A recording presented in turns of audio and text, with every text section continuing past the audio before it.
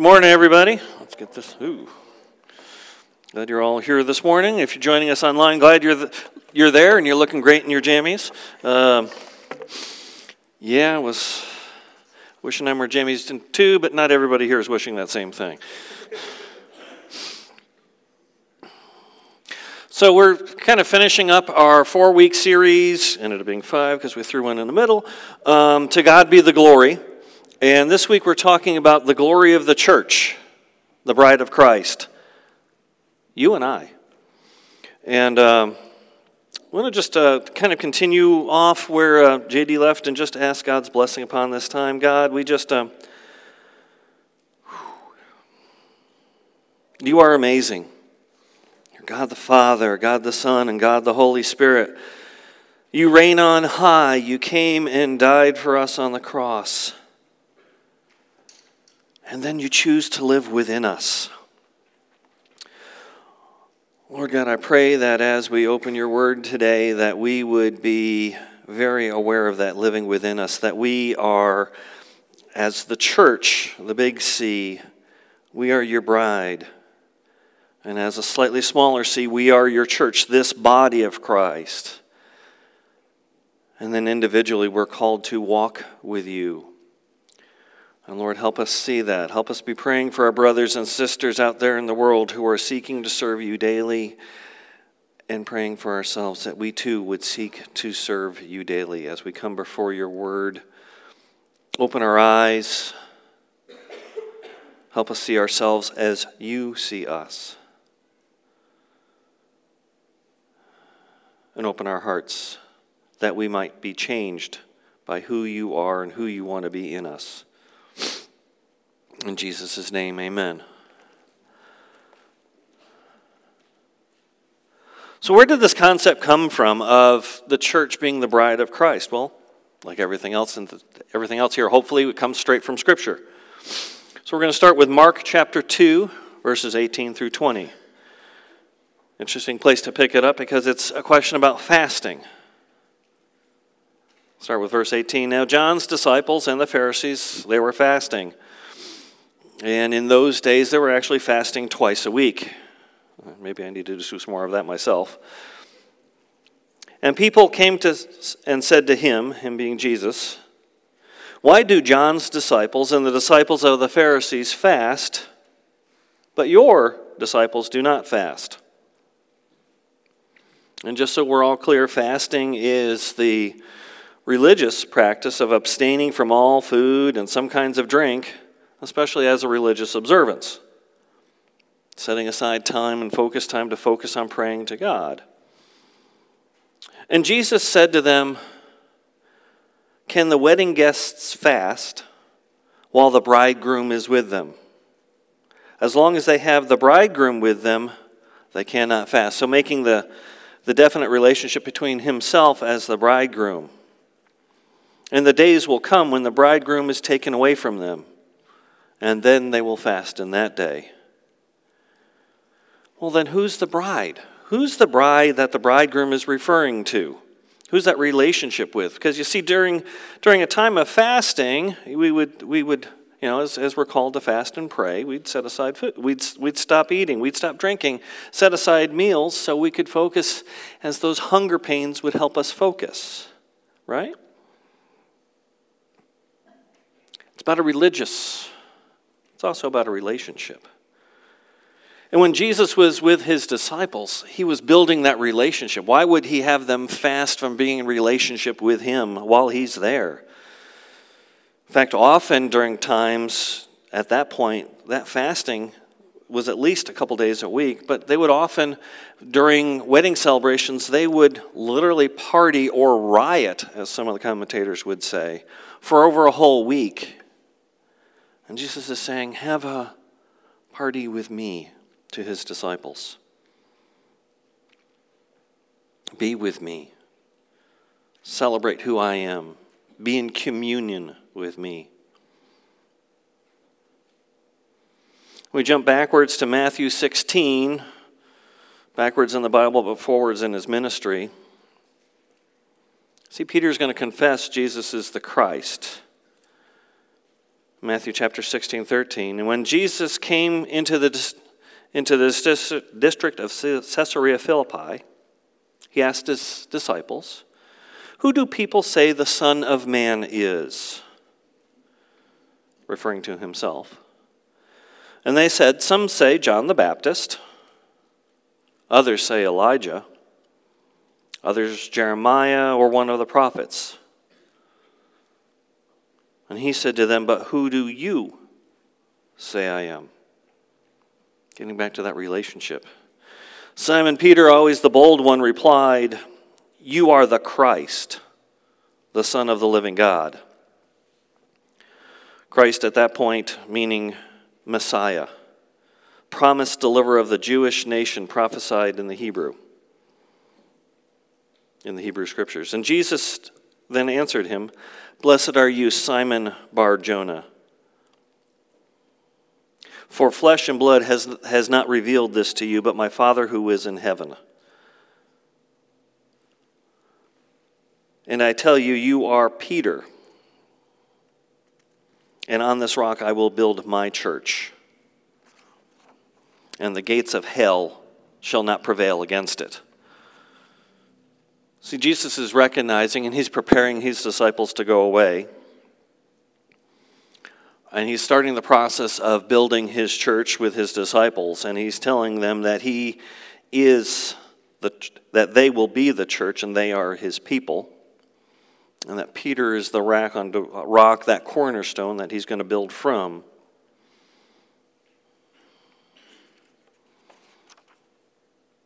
And he's also telling them we're going to be in a battle. And we're going to get more into this, but that the church is in a battle. That his bride is going to be in a battle. And I think we can very much identify with that in today's times. But the good news, as we see at the end of that, and the gates of hell shall not prevail against it.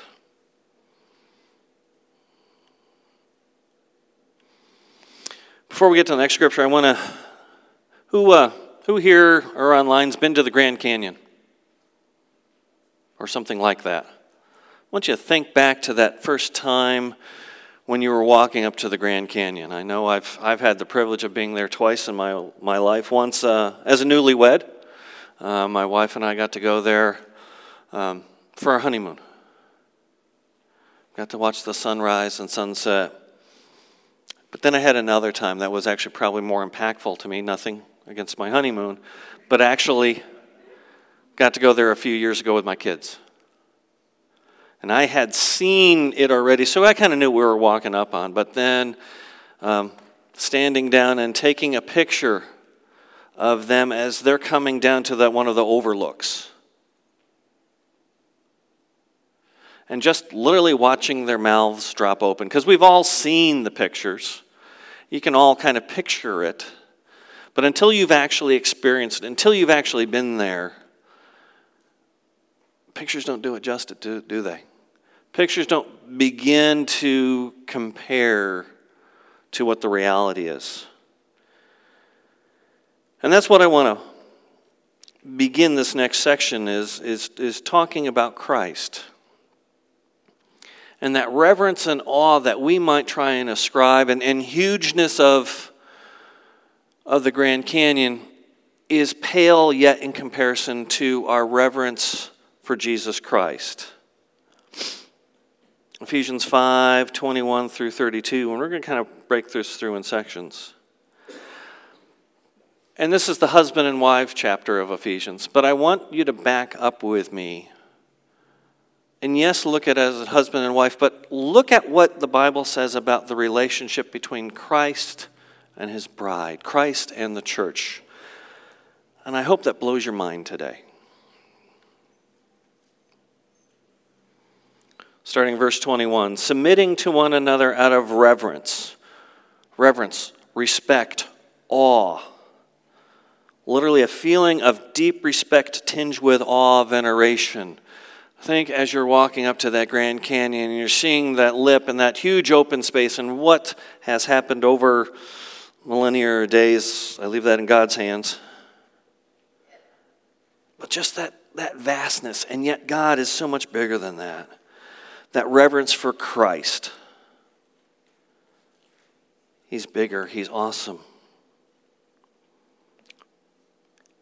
And out of that reverence, we're to submit to one another. Now it starts out, wives, submit to your own husbands as to the Lord. And we've heard this before. We've preached on it many times. For the husband is the head of the wife, even as Christ is the head of the church. Reverence, awe. Christ is the head of this church, the head of his body, the head of what he started with Peter back before he went to the cross and moving forward. Christ is the head of it all. He's not only the head of the church, his body, and he himself is its Savior. Because he is the Savior corporately of each one of us individually as we claim Christ as our Savior. And we, as we group together, then make up a body of believers that is saved by our Savior, that then forms a body, that forms a church. And Christ is the head of it individually and then the body as we submit our plans, our thoughts to him. In fact, that's what it says in 24. Now, as the church submits to Christ, key term there, in fact, I bolded it and underlined it. As we submit to Christ, so also should wives submit to everything to their husbands. That the leadership of his body, the leadership of this church, must submit to Christ in good times, in bad times. In every time, we need to submit to him. Husbands, love your wives as Christ loved the church. Well, how did he love the church? Gave himself up for her. That Christ is to give, that Christ loved the church, he gave himself up for her. So the church needs to set aside our own wills and submit ourselves to him. And he might sanctify her. He sanctifies the church. Christ sanctifies our body. As he sanctifies us individually, he is sanctifying us, cleansing her by the washing of the water with the word, cleansing this body as we wash ourselves individually during our quiet times, and then corporately during our prayer times and our message times and our equipping class times, that we are cleansed, we are being sanctified, not by our opinions. Our opinions don't mean anything. But by the washing of ourselves with his word. Why? Because so that he might present the church to himself in splendor, without spot or wrinkle or any such thing, that she might be holy without blemish. See, God gave us the scripture. Why? Because he's doing a work. He's doing a work in our hearts individually and corporately. He is sanctifying us, literally making us holy day by day to show his great work without spot or wrinkle. There was a requirement that if you were to bring a lamb or any other offering, that it must be without spot or wrinkle or any broken bones, that you were bringing the best. And Jesus wants his church to be the best. Not that we can do it in and of ourselves, but as we submit our will and our lives to him, he is purifying us. He is making us without spot or wrinkle or any such thing, so that she might be wholly separated, set apart, and without blemish. Think of your quiet times this week. Did you submit yourselves to him? Did you examine yourselves and ask God, where is there spot or blemish on me? As a church, when we pray, as we seek new leadership, are we asking God, is there spot or blemish in our motives? Is there spot or blemish in our process that we need to submit to you? And I pray that that is the case. See, in the same way, husbands should love their wives as their own bodies. He who loves his wife loves himself, for no one has ever hated his own flesh, but nourishes it, cherishes it. That's what quiet time is. That's what time on Sunday mornings is. We're nourishing it, we're cherishing it, we're nourishing our bodies, just as Christ does to the church, because we are members of his body. He gave us the Holy Scriptures. He gives us his Holy Spirit to build us up, not for ourselves, but for him, for his glory, so that we might reflect him out into the community. This coming Saturday, we have an opportunity to reflect Christ through our pantry. This afternoon, you have an opportunity to reflect Christ as you leave this building and go out into the mission field. Do you often think about that? When you go to, let's say we go out to have a meal afterwards, are you thinking about the fact that you've just left church and you have an opportunity to radiate him out into the community?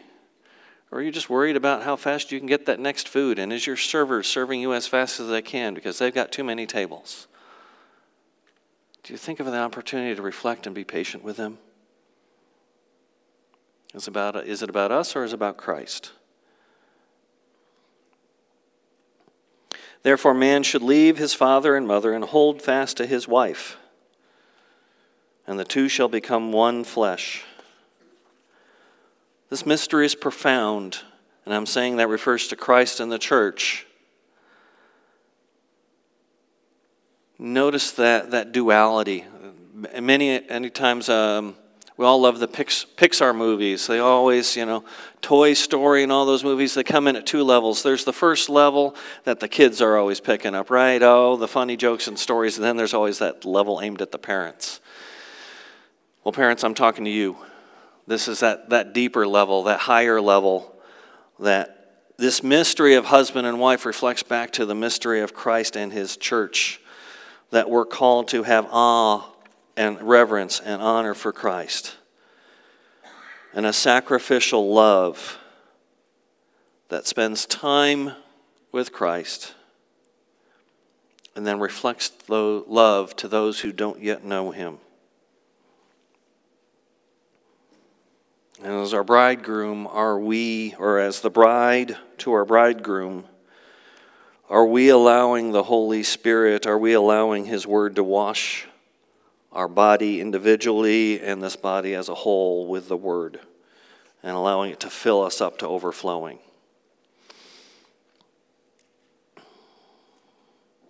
It's interesting, when we get to 2 Corinthians, Paul wrote to the Corinthians in chapter 11, "For I, Paul, feel a divine jealousy for you, since I betrothed you to one husband, to present you as a pure virgin to Christ. But I'm afraid that as the serpent deceived Eve by his cunning, your thoughts will be led astray from sincere and pure devotion to Christ." See, back at the beginning of time for man, we had an opportunity to be pure. We had an opportunity to resist the enemy, and he would flee.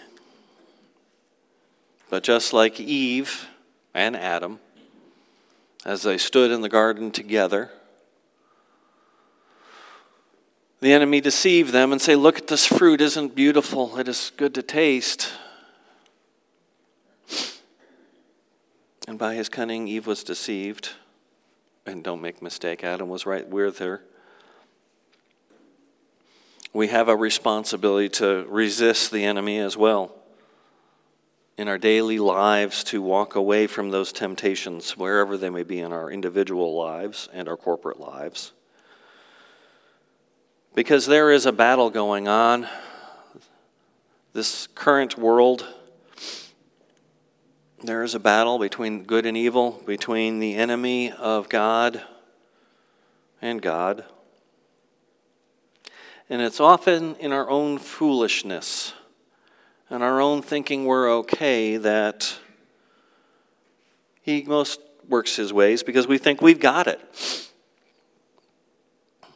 We think we can do it in and of our own strength and in and of our own will. And the Bible repeats over and over again, if we don't submit our plans, our ways, our choices to him, unfortunately, we're going to fall flat on our faces rather painfully. Matthew 25 points that out in the parable of the 10 virgins. Then the kingdom of heaven will be like 10 virgins who took their lamps and went to meet the bridegroom, Christ. 5 of them were foolish, 5 were wise, we're told. For when the foolish one took their lamps, they took no oil with them. But the wise ones, they took flasks of oil with their lamps. Okay, where's the difference here? And as the bridegroom was delayed, because God does things in his own times and not in our times, they all became drowsy and slept. Note, it isn't the wise ones who stayed awake. It isn't the foolish ones who slept. They all became drowsy and slept. It's okay.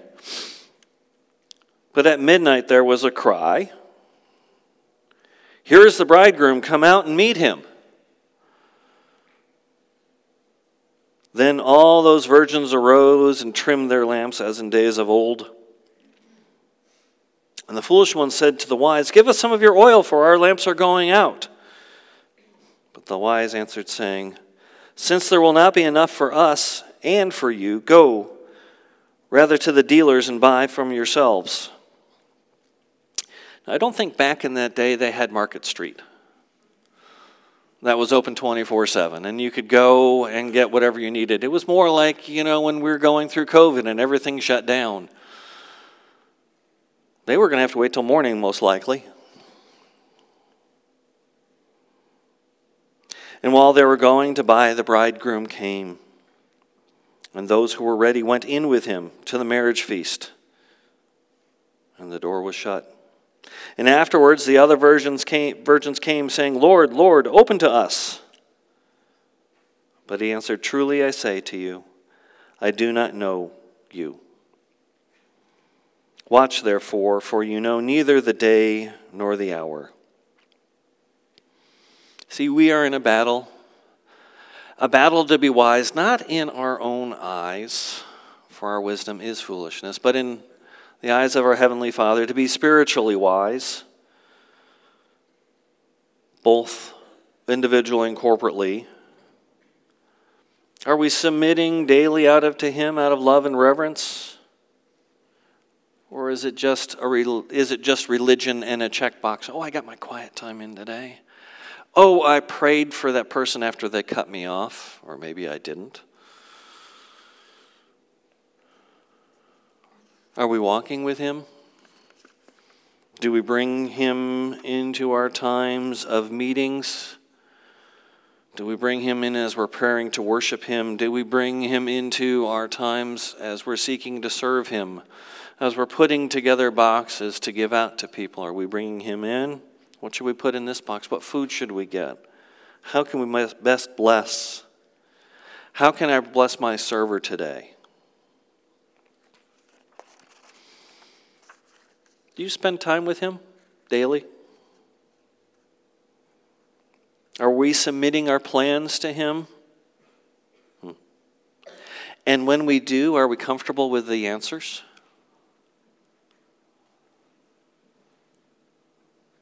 Even when we don't like them? When was the last time you prayed and got no? Or not yet? Because I guarantee you, those virgins, when they were going out, they were thinking, oh, we're going to go have a party tonight. I don't need to tuck that. That's a pain. I'm just going to go out. I'm going to go out with my lamp. It's good. We're good. He'll be here by sunset. Maybe a little after. They weren't thinking it was going to be middle of the night. Some said, no, I'm going to bring these because we don't know what's going to happen. I'm going to submit my plans, my ways to him. And are we ready for battle when it comes? Because I can guarantee you it will. Why can I say that? Because it's in Scripture.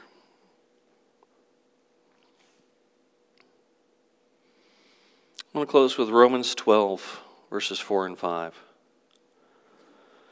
See, each of us are called to be members of the same body.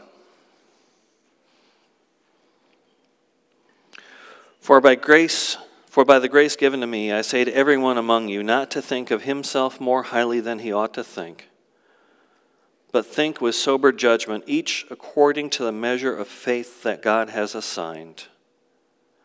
For as one body we have many members, and the members do not all have the same function.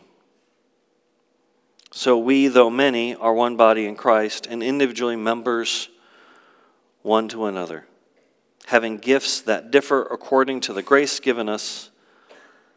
Let us use them. Each of us has a gift that builds up the body. Maybe it's serving.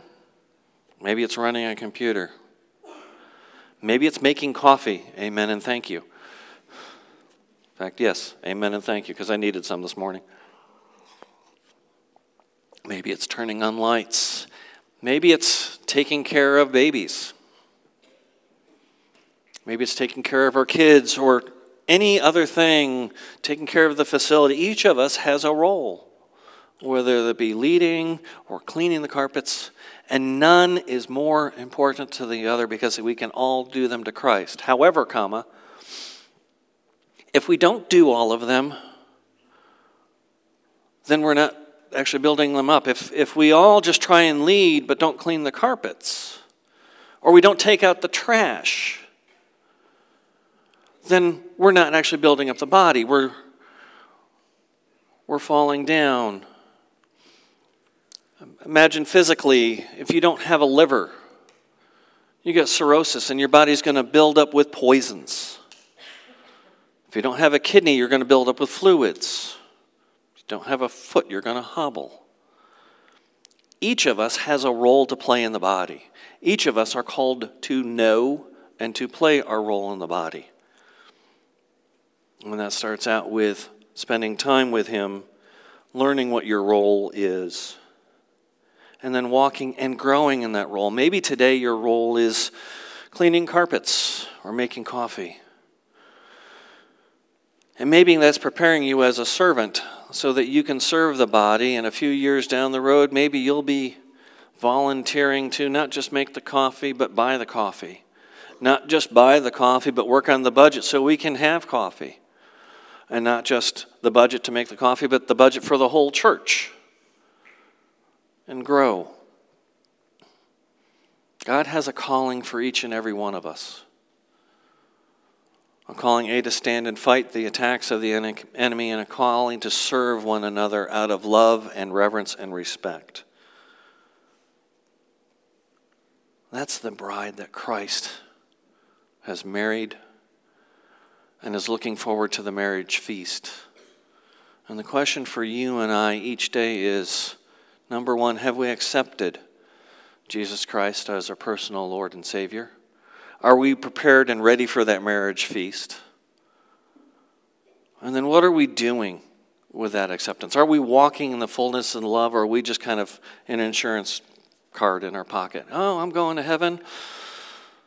It's not. He's called you to more than that. He's called you to live a life of fullness and service to one another as we seek to serve him. Let's pray. Heavenly Father, we thank you for your word. We thank you for all that it reveals to us about you and about ourselves.